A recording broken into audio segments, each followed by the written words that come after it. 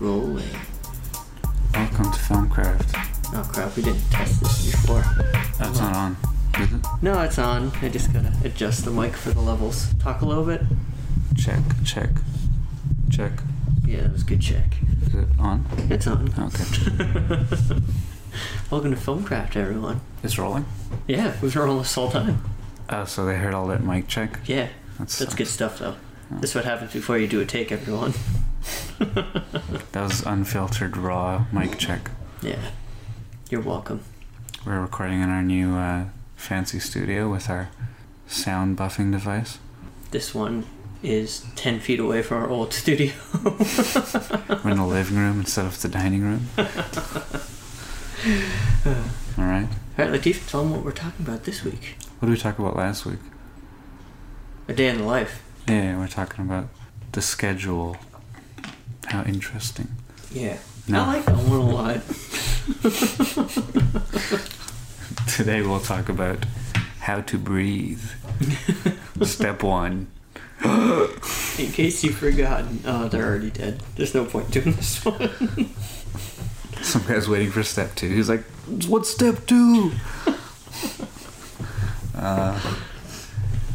Yeah, I think today we're gonna tackle more of a theoretical, interesting topic that isn't really advice. It's more just conversation about style. Do you mean theoretical in like that this conversation might not really exist sense? No, it's more like everything we're saying might be lies and fake. That'd be great. Next time, like, you get caught up in a lie, be like, it's not a lie, it's just theoretical. That's a good way to get away with it. I think you just get hit. Like, if you just say a bunch of false things and things that aren't facts and act like it's true, and someone calls you on it, be like, listen, I'm just being theoretical. What are they going to say? Yeah, but if you do that to your buddies, like, called 4 times, after that to be like, I don't want to hang out with this guy anymore. No, you can't pull the theoretical card every time you're with your friends. You got to save it for different friend groups and do it like once every year with the same friend group, so it's kind of, scattered. You know what? I just booked my flights home for Christmas. So, theoretically. No, well, I'm going to call my mom and be like, Mom, so here's the dates for my theoretical flight. What do you mean, Matthew? Theoretically, I'll be getting it at this time. This is a great way of saying I'm unsure. God, so full of shit. I gotta watch out for when people say theoretically. Alright. Yeah. Anyway. So we're gonna have a discussion about style and stuff. I think we're gonna narrow it down to directing and how that really has an effect on how people perceive your film and also how you approach filmmaking. I think every choice you make as a director has a huge effect on the film they end up making and what people end up seeing. From lens choices to editing choices and the kind of performances you get from an actor, and all those things make a huge impact on the filmmaking process. Now, just for this conversation, are we going to leave out anything story or written wise? Like, no style of pacing or world setting or rule setting or anything? This is just visual? For the most part. I mean, I think if as a director, if you have a say on the thing, then you can talk about it. Okay. Like if you're working with a writer but you've decided to tell them to do this or something, and it's more of like a preference you have, then that could be something we could talk about. Maybe next week we'll do writing style. Writing style, yeah. I mean, like, one thing that I thought was interesting, like, I mean, if you name a couple directors, you can, that, like, these are directors that I think have a very distinct style. And it's just the choices they make really lend themselves to their name. Like, you're watching a film from this person when you see a David Fincher film. Yeah. Or a Martin Scorsese film. Or a Christopher Nolan film. Yep. Or a Spike Jonze film. Like, they all have very... Paul Thomas Anderson. Yeah, the style's very clear.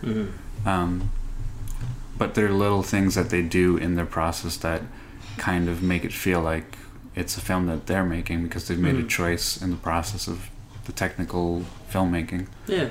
Like David Fincher does a lot of ominous camera movements where they kind of do very unnatural and strange things. Yeah. And Christopher Nolan, he'll do a lot of camera movements as well, but it's not as crazy as like Fincher would approach it. Like his stuff is a little more cohesive. Like he likes to do a lot of on set like movements, and he likes to have more practical effects. And even when he does do camera movements, they're not that complicated. They tend to be simple movements, but within complex like frames. And like Scorsese, for example, doesn't do too many crazy camera movements, but he'll do a lot of push-ins on actors and stuff like that. So like these are all specific things that kind of tell you like the style of a director. So like as a filmmaker, even as like a young filmmaker, like the choices you make will carry you forward into like who you're going to be as a filmmaker. So well, as a general overview, I've always thought it would be really interesting to be the kind of filmmaker that doesn't have that and just treats every project like a different type of style. So like having said that, for the first movie, we've talked about this a lot on the podcast, it was Linklater. Like that was your big influence. Yeah, no camera movement pretty much. That just sit there, let's let the actors talk. Everything's very grounded, trying to be like a realistic ideology, I guess.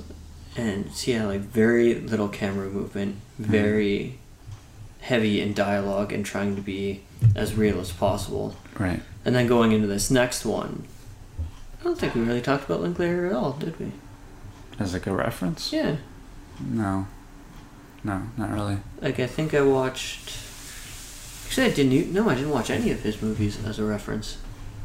We never talked about like the really, just put a camera on a tripod and hit record method or anything. Yeah. Like for this one, what were our biggest influences? Spike Jonze. For me, it was Her.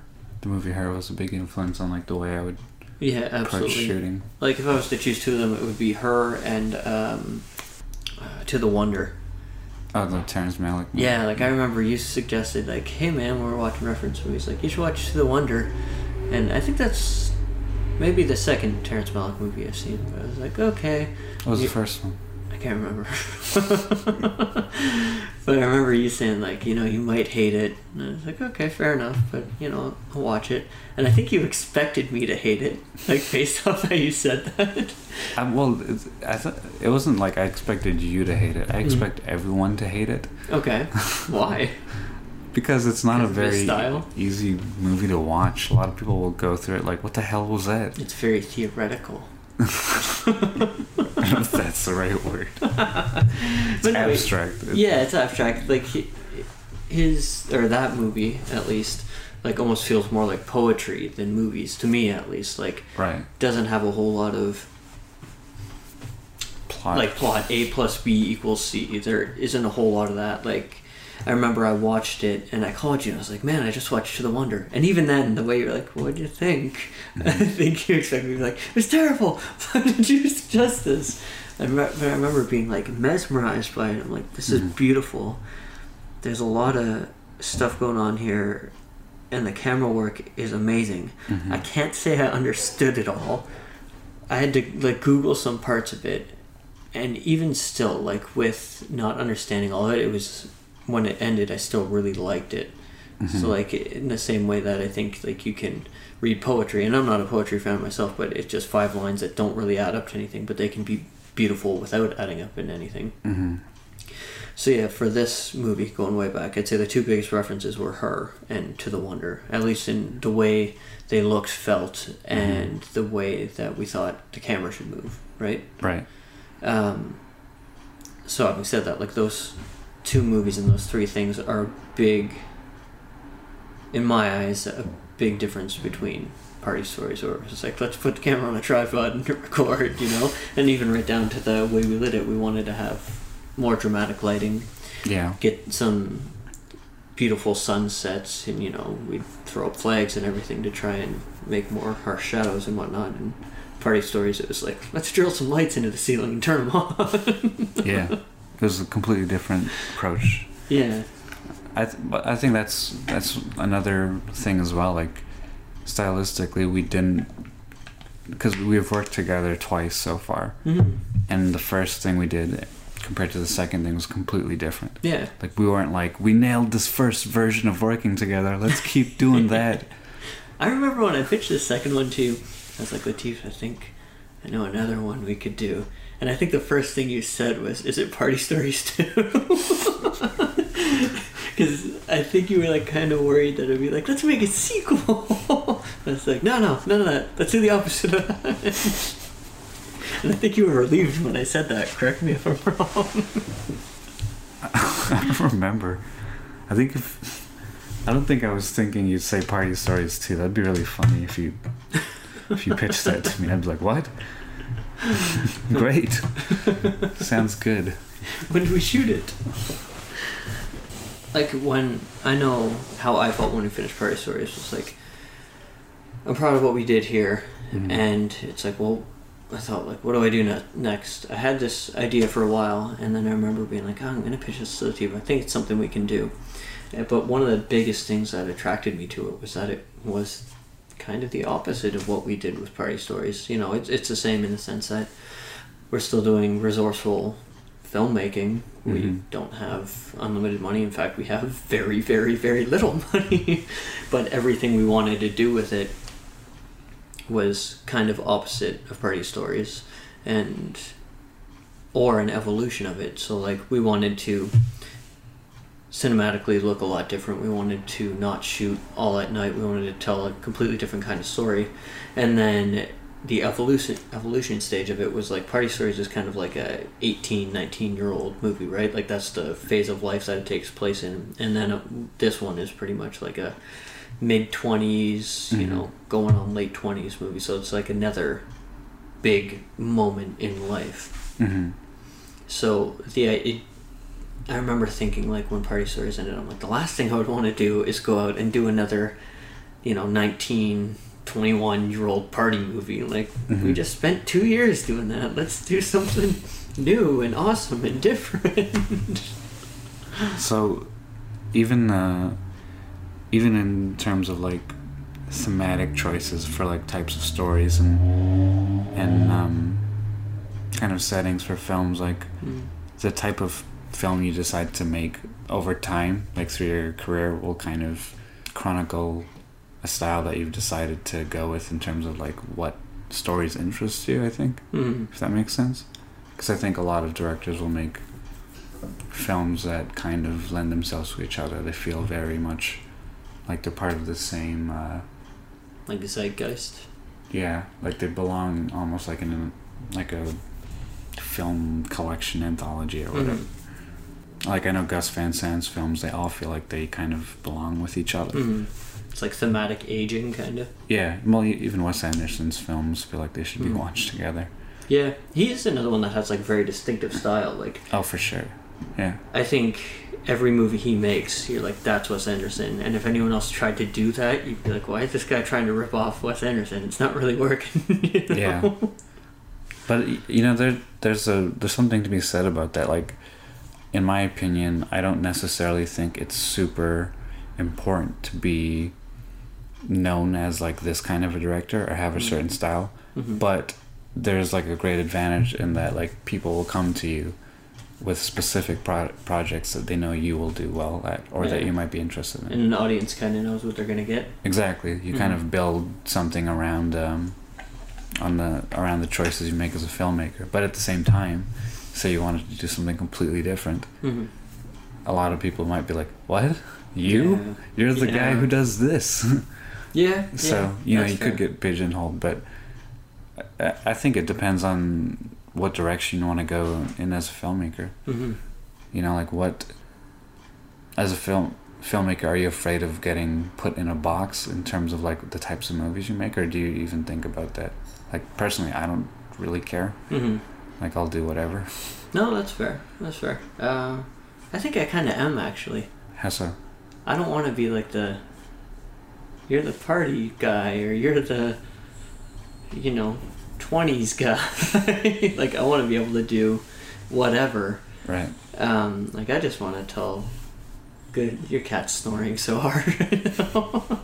I just want to be able to tell good stories that I think have messages people can grow from. Like, for me, movies, the reason that I always loved them so much was it was kind of like a 2-hour escapism from any, life problems or anything you had, or just a 2-hour kind of love letter to an emotion that you may or may not be feeling. And the best movies would have me at the end being like, oh, maybe I see life a little bit differently now, or that movie really spoke to me because of something I feel like I'm going through, or something I did go through way back in the day, whether that be, a positive or a negative thing. Positive or negative thing that you went through that this movie's now relating back to you. Right. That's all I want to do, is tell good stories with hopefully good themes and ideologies. So, like, for someone, the last thing I would want is, like, say this next movie or Party Stories comes out, and one of them's really big, to the point where someone's like, hey man, like, I really like what you and Latif do. Will you write a script about being in your early 30s and what happened in that stage of life? And be like, I don't know. We just did 2 of those. I kind of like do something else now. Plus, you've never gone through your 30s. Well, yeah, but by that point, maybe. You're like, I don't know, I'm 29. I can wing it. Eventually I'll get it. So I think I am a little bit afraid of this guy. Yeah. I'd like to just be someone where it's like, oh, who tells good stories? Matt and Latif, they just tell some pretty good stories. Well, what kind of stories? I think they can tell any story. Let's talk to those guys. But you said you're not afraid of that? How come? Well, for the most part, just because, like, I'm generating all the kind of work that I want to make. Like, no one's coming to me with ideas and asking me to make their films. Like, no one's like, hey, make this movie. Like, I have to make all the decisions on the kind of films I want to make. Yeah. So if I want to make a horror movie or a science fiction film or, teen coming of age movie, like, I can make those decisions. Yeah. I think the problem is, like, once you get into a certain notoriety. Yeah, whatever is the thing that people go, oh, you made that? What are you going to do next? That too? That version too? It's like, no. I'm not too worried about that, because, like, I don't think I'll ever make the same project twice. And if which is good. Yeah, I mean, if I end up making something that just feels similar to another project, it's just because I want to. Like, I'm not that obsessed with, like, the kind of... I think this is one thing that I'm pretty sure about. Like, I don't think I'll ever direct anything I didn't write. I don't think I'll ever be handed a project and be like, you want to make this? I'll probably have to say no to all of them. Yeah. Because I just don't want to direct something that I didn't write. I think the writing process is so important to me that if I were to skip it and not make something with the writing process behind me, I wouldn't do it justice. And I think that's a testament to my style. Like, I'm very like, the script needs to be solid before we do anything.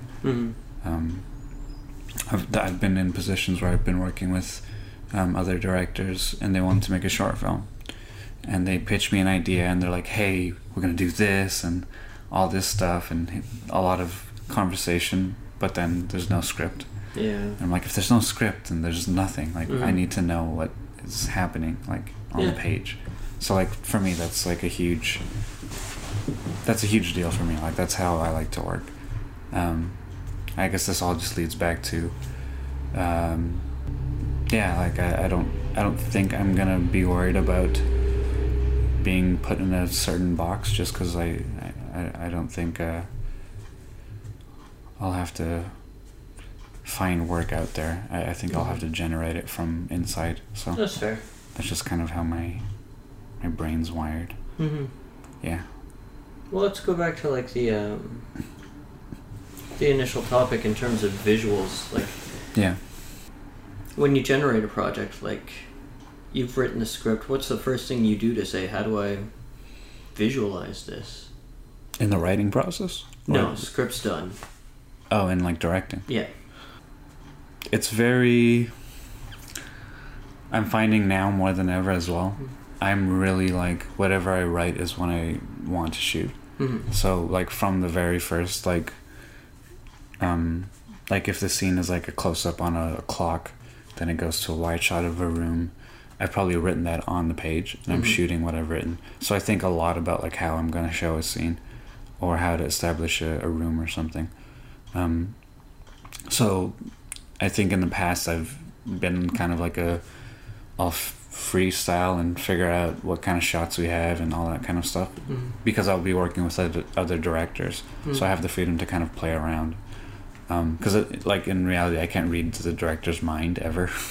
So unless they tell me what they want, I just kind of figure out like what I like, and then if they like that, then that's what we'll go with.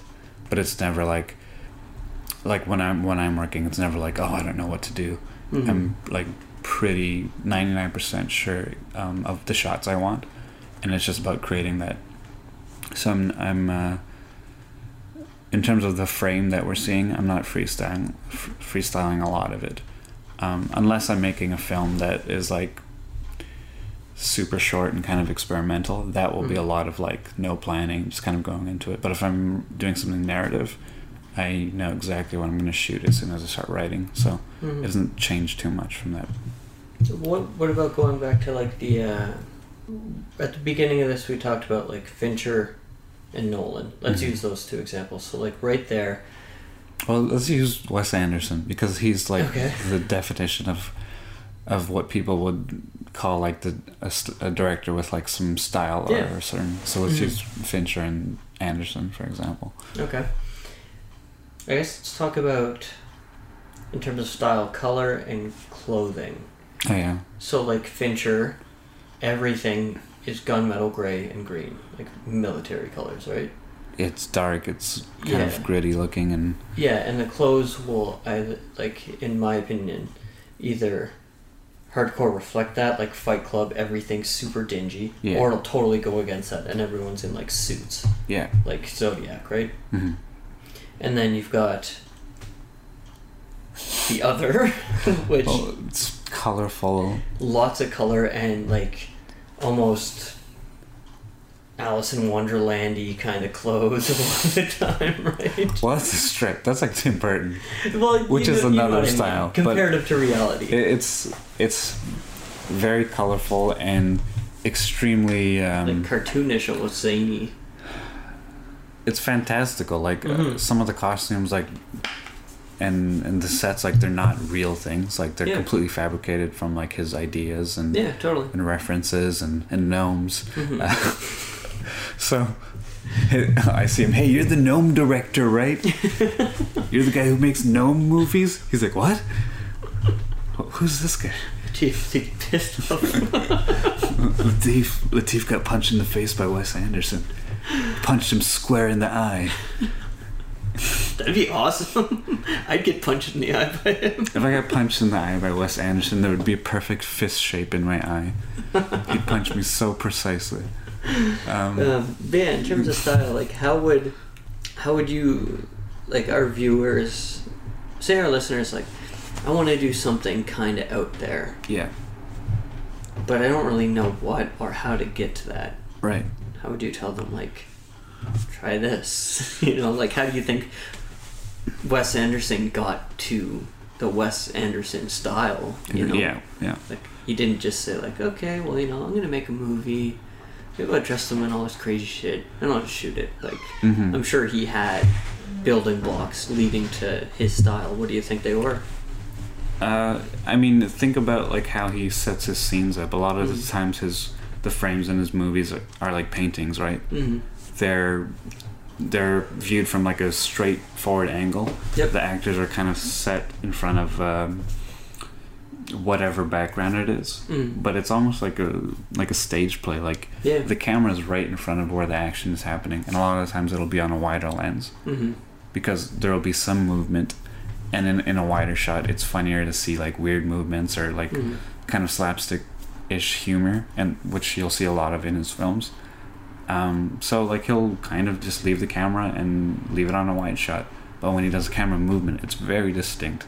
They're not subtle slow pushes. It's like a whip pan, or a look up or a look down. Like the camera movements in his films are very distinct. So when he does this, it creates a style. Like he's made a very hard choice.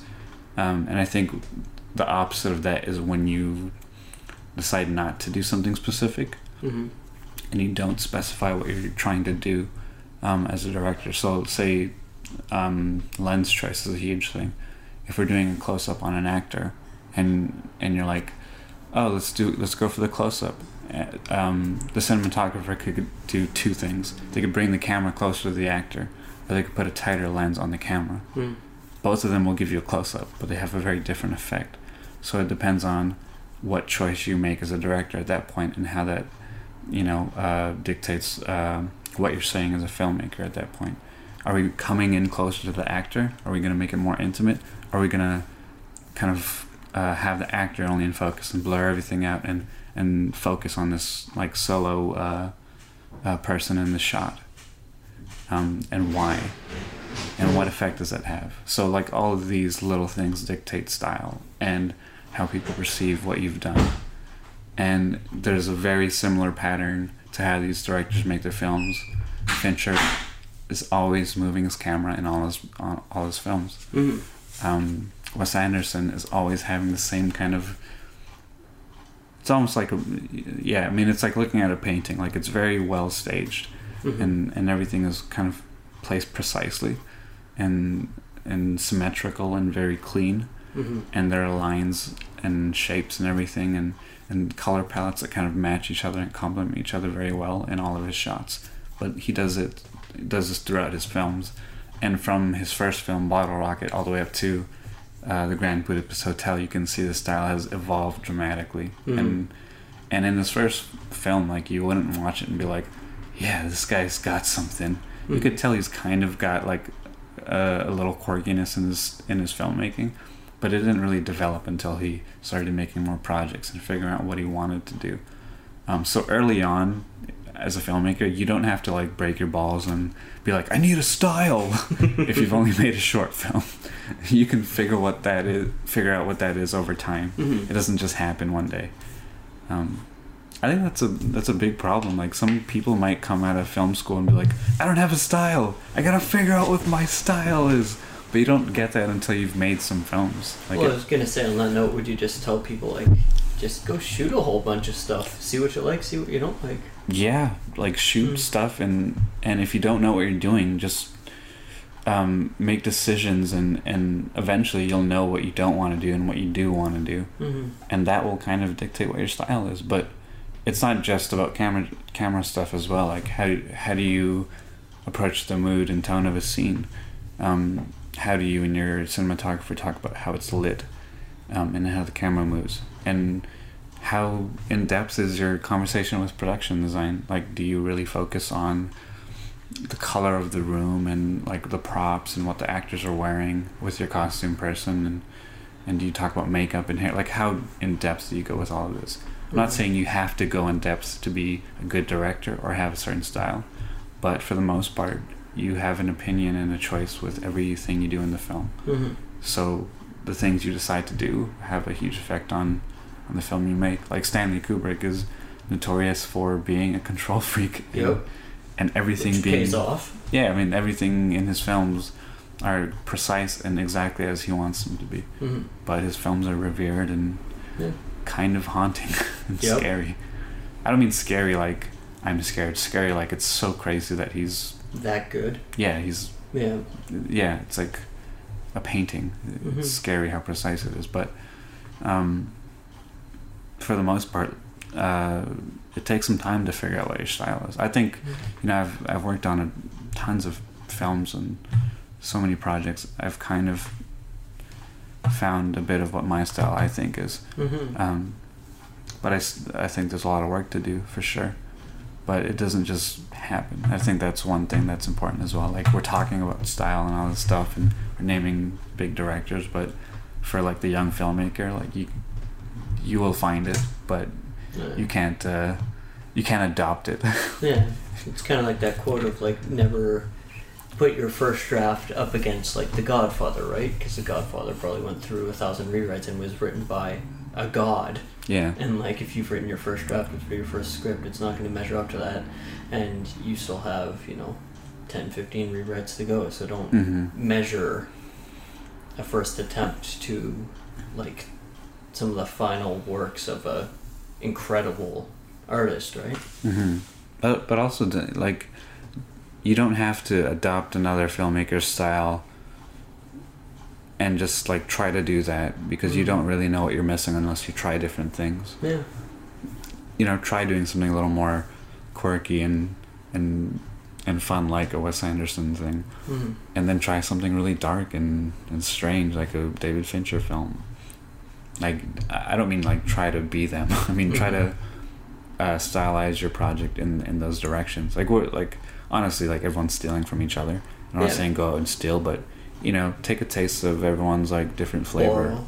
Yeah, and see what works for you, and eventually you will make choices that are your own and kind of speak about like who you are at the end of the day. Because like really what we're doing is sharing a bit of ourselves. Yeah. But in reality, it's really about like how does this piece of ourselves that we're putting out there connect with someone else. I find like that the films and the art we make are kind of like therapy for other people. Like they see the films and they either empathize with what's happening, or they see something and have this realization that, oh, other people have felt what I'm feeling now. Yeah. Like this film is showing me. Like triggering an emotional response. Yeah, so you don't feel as lonely, or you don't feel as afraid, or you feel a little more understanding of something that you didn't know about. Obviously everyone's going to get a different meaning after a film, but at the end of the day, I think we have to be honest about how we approach making a film, and do it from like a place that is really like true to who you are, in order to establish a voice as an artist. Yeah. All right. Yeah, thanks for listening. I'm kidding. Bye. Oh, it'd be great if we use Snake's voice from The Simpsons. Bye. Thanks for listening. Oh, that was a bad Snake. I do a great Apu, but I won't. No, you'll do it after we hit stop. Do a good Chief Wiggum. Do you? No, I do his, when he loses his asthma, but he sounds worse. You remember that? It was like when I remember that. It was an episode when Marge was part of, Homer's mom was part of like a hippie. Oh yeah, the flashback one. Yeah, and then she releases some gas in the school, where Chief Wiggum was a security guard, and he runs because he has this awful voice. He runs into the hallway. He's like, my asthma's gone, and he goes, I can breathe again, and that was his breathing. I was like, ew. It's one of my favorite moments. So good. So many good parts in The Simpsons. Simpsons is that was one of my favorite cartoons growing up. Oh, absolutely. Those seasons 2 through 10 are just Perfect. Gold. Yeah. So yeah, any final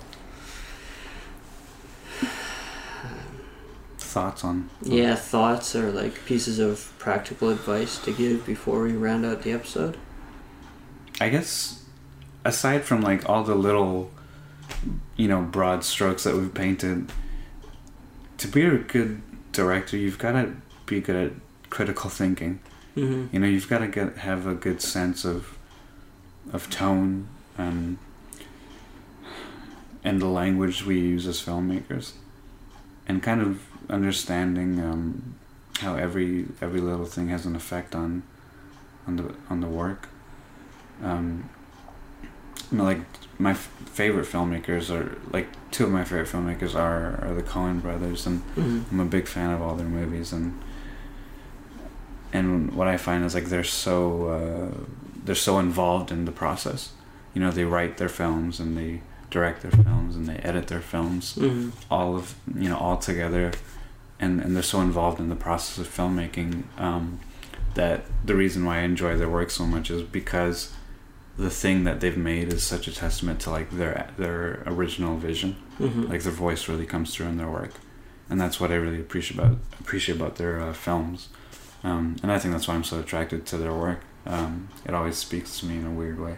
Mm-hmm. You've got to really think critically about everything you do, and why you're doing it. Yeah, don't worry so much about what the audience thinks. Like I never think about what the audience thinks. Mm-hmm. I don't think I ever care about what a viewer will think when I make a project. It's never even crossed my mind, unless someone's asked me. But Do you mean you don't care what they think in terms of if they like it or not, or like you don't care if they missed this one little piece of information? Like you're not going to double over just to remind them, like, hey, 20 minutes ago we brought this up. It's about to get brought up again. The kind of subtle flashback, I guess. both, definitely Okay. both. Like I don't care if an audience member gets confused, Mm-hmm. or if they miss something, or if they like the project or not. Mm-hmm. Like I completely disregard those things because I think there's two camps, Mm-hmm. and they kind of mix a little. I think you either approach filmmaking as you're an artist and you're trying to create something Mm-hmm. that has like a personal tie, or you're creating entertainment. Mm-hmm. I'm not saying one's better than the other because a lot of the time entertainment is therapy for people. Yeah. But I approach it more as an artist because I feel like I'm doing something very personal, and because of that I can't really care about what someone else thinks. Mm-hmm. If I was a painter, I'm going to paint what I want to paint. If someone's like, hey, why are you painting flowers? They're dumb, I would not paint flowers. Yeah. Like it would be a complete rejection of like what like my inside voice is telling me to do. Mm-hmm. So as a filmmaker, I can't care about what the audience thinks because I don't want that to affect my work. Mm-hmm. I can only listen to what they say after it's completed, but I can't let like an outside voice have an effect on like what I want to do, unless it's someone that I'm working with. Mm-hmm. Because filmmaking is a collaborative process, but even then I try to shut things down and not take too many points of advice from people. But yeah, that's my 2 cents on having a voice, I guess. Also, after making 2 features, do you feel like you've kind of hit things that you like to do in films that like you'd go back to stylistically?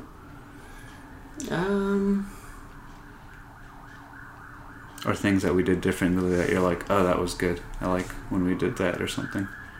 I know now, it's almost like I know more of what I don't want to do and more of what I want to try and do more of. Right. Like, I don't want to go back, as much as I adore it, to the day I die. I don't want to go back to the just tripod a camera and hit record. Mm-hmm. Like, again, love Linklater to death.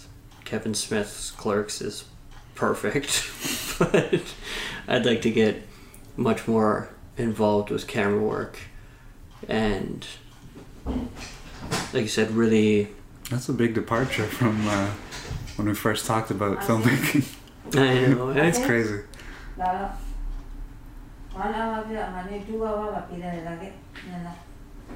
We'll leave that in because no one will know what she's saying. You don't know that. Whatever. But yeah, I'd like to get more involved with camera work, and I would have... Actually, I don't know if I would have done too much more with this new project had we been given more time. Mm-hmm. Like, we shot this whole thing in 8 days. We had limited resources too. Very limited, so it's not like... I think I kind of pushed it out of my mind, just like... you're not going to have jibs and dollies and cranes. Don't even try and think about that. We tried to make a dolly unsuccessfully.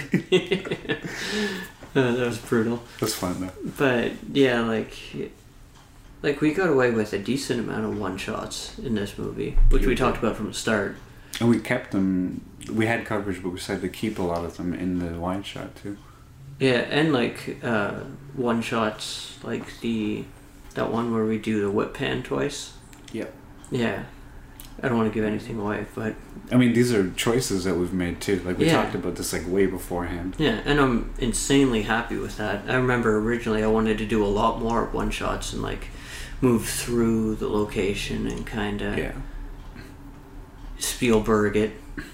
I mean, there were times when I would be opposed to like a movement, Mm-hmm.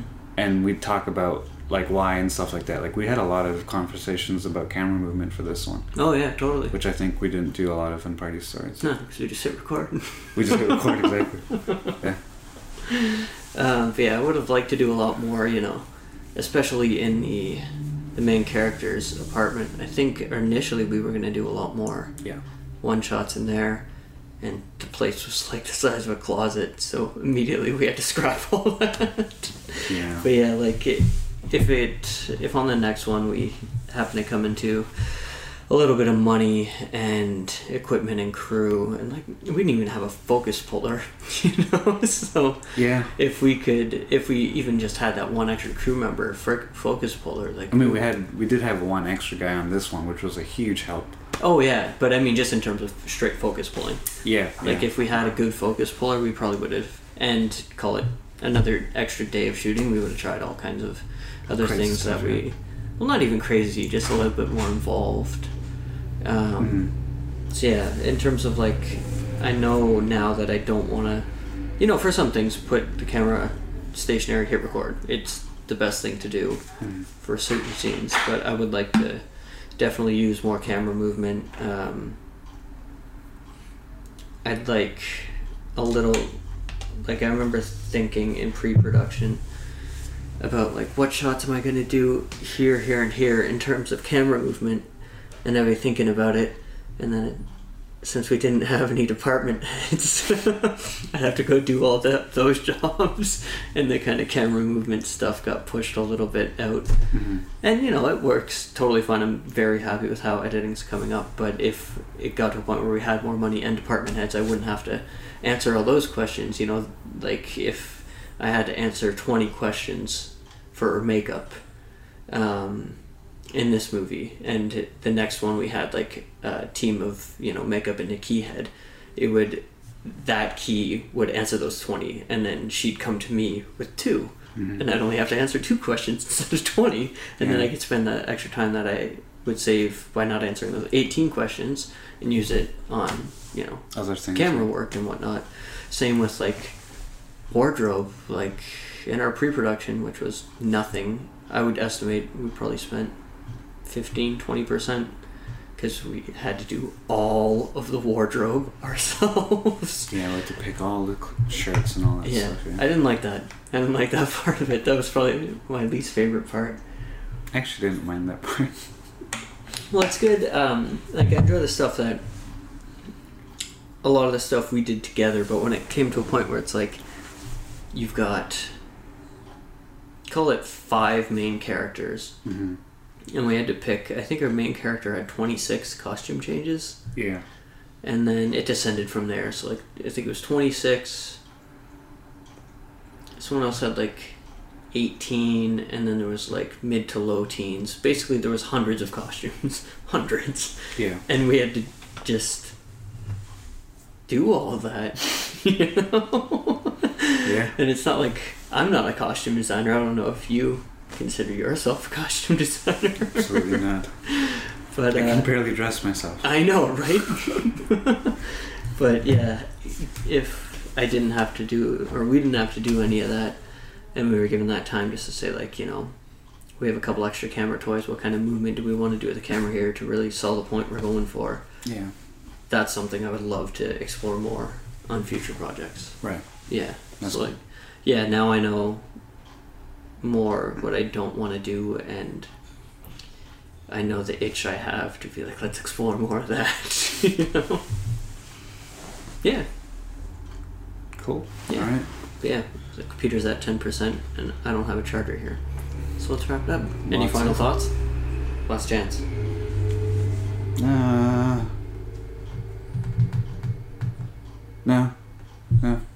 think we said enough. Awesome. Good luck. As always, Thanks it's for brought to you by Pippa. Pippa.io, Pippa.io. Podcast hosting service, they're awesome. I meant to look into how much it cost the other day. I was on the website and then I got distracted. I forgot. But it's cheap, it's good. Check them out. They're awesome. Pippa's gonna drop us. Could you imagine? They're like, you guys never get anything right. You're out. You're off. That would suck. I don't want that. But yeah, check them out. They're awesome. Good prices. Good tools. Analytics are helpful. We're always looking at like where all you guys are listening from. Actually, we got 10% left. Let's take a quick look right now. Yeah, let's shout out all the countries that are listening to the podcast. Yeah. Come on, analytics. Oh, computer's slowing down because the battery's died. Alright, here we go. Alright, so, the demographics. So, what do you think our least listened to part of the world is that isn't zero? That isn't zero. I'm gonna say Spain. France. Yep. Those goddamn sons of bitches. Listen more, people in France. It's probably because we're not speaking French. Yet. Let's add a French segment to the podcast for the French French French listeners. French. We can, well, bonjour. Oh. Yeah, France and Turkey. They're the bottom two. So, people in France, Turkey, shout out to you. We respect the hell out of you. Yeah, Share it it's with amazing. your friends around there. And if you have any questions, we'll answer them for you. Can't believe someone from Turkey is listening to us. More people in Turkey than France. Mm-mm. Which is awesome. Mm. So yeah, shout out to you guys. And yeah, still the States is the number one for us in And terms of Canada's listeners. second. And then Canada. And then Which is strange because we're Canadian. I know, weird. Yeah, I mean I love the States too. Not the president, but the States. How about UK? UK's number 3. Tied with Australia. Australia too. Yeah, I like Australia. Never been, but I want to. It's warm and I hate winter. That's good. And kangaroos are cool. You could cop a lean there. Is that a thing? I was talking to some Australian girl and she said cop a lean was a Australian slang. Okay. For what? For leaning on things. It sounds more sexual than that. I don't know if she was messing with me, but it's probably someone in Australia that can confirm what cop a lean is. It could be like, you know, stealing drugs. I don't know. I sound nuts now. Something awesome. And then where else we got? Got some Great Britain fans. What's Hey. happening, Great Britain? We love you. Nigeria? Yep. Nigeria. Knew it. Yep. Some great filmmakers there. Absolutely. Ireland, Germany, Thailand, Thailand? Colombia. Wow, a lot of people listen to Colombia. What's happening, Colombia? Oh, you know what? This would be a good time to do a little shout out. To who? Colombia? To myself. What's up, Latif? I have a film that's in the online film festival right now. Oh yeah. So our listeners could go and vote for my little project and look at the other projects. Tell them about it. It's called the Film Minute Film Festival, and they screen a bunch of film festivals on their website. They pick 25 films from across the globe, and I'm the only film from Canada. And it's on until the end of the month, so if you want to check it out, go to filmminute.com. I don't know if that's the site, I'm just saying something. But check it out. My film's called Spider. It's had a great. lot of fun making it, yeah. It's one of my more like artsy films, so check it out. Yeah. And vote. Cool. Cool. So yeah, thanks to everyone that's listening. I mean, that's not all the countries that listen, but thanks to everyone. We love you guys. See you next week. Theoretically. Yeah, we'll see. I don't even know if we recorded this one theoretically.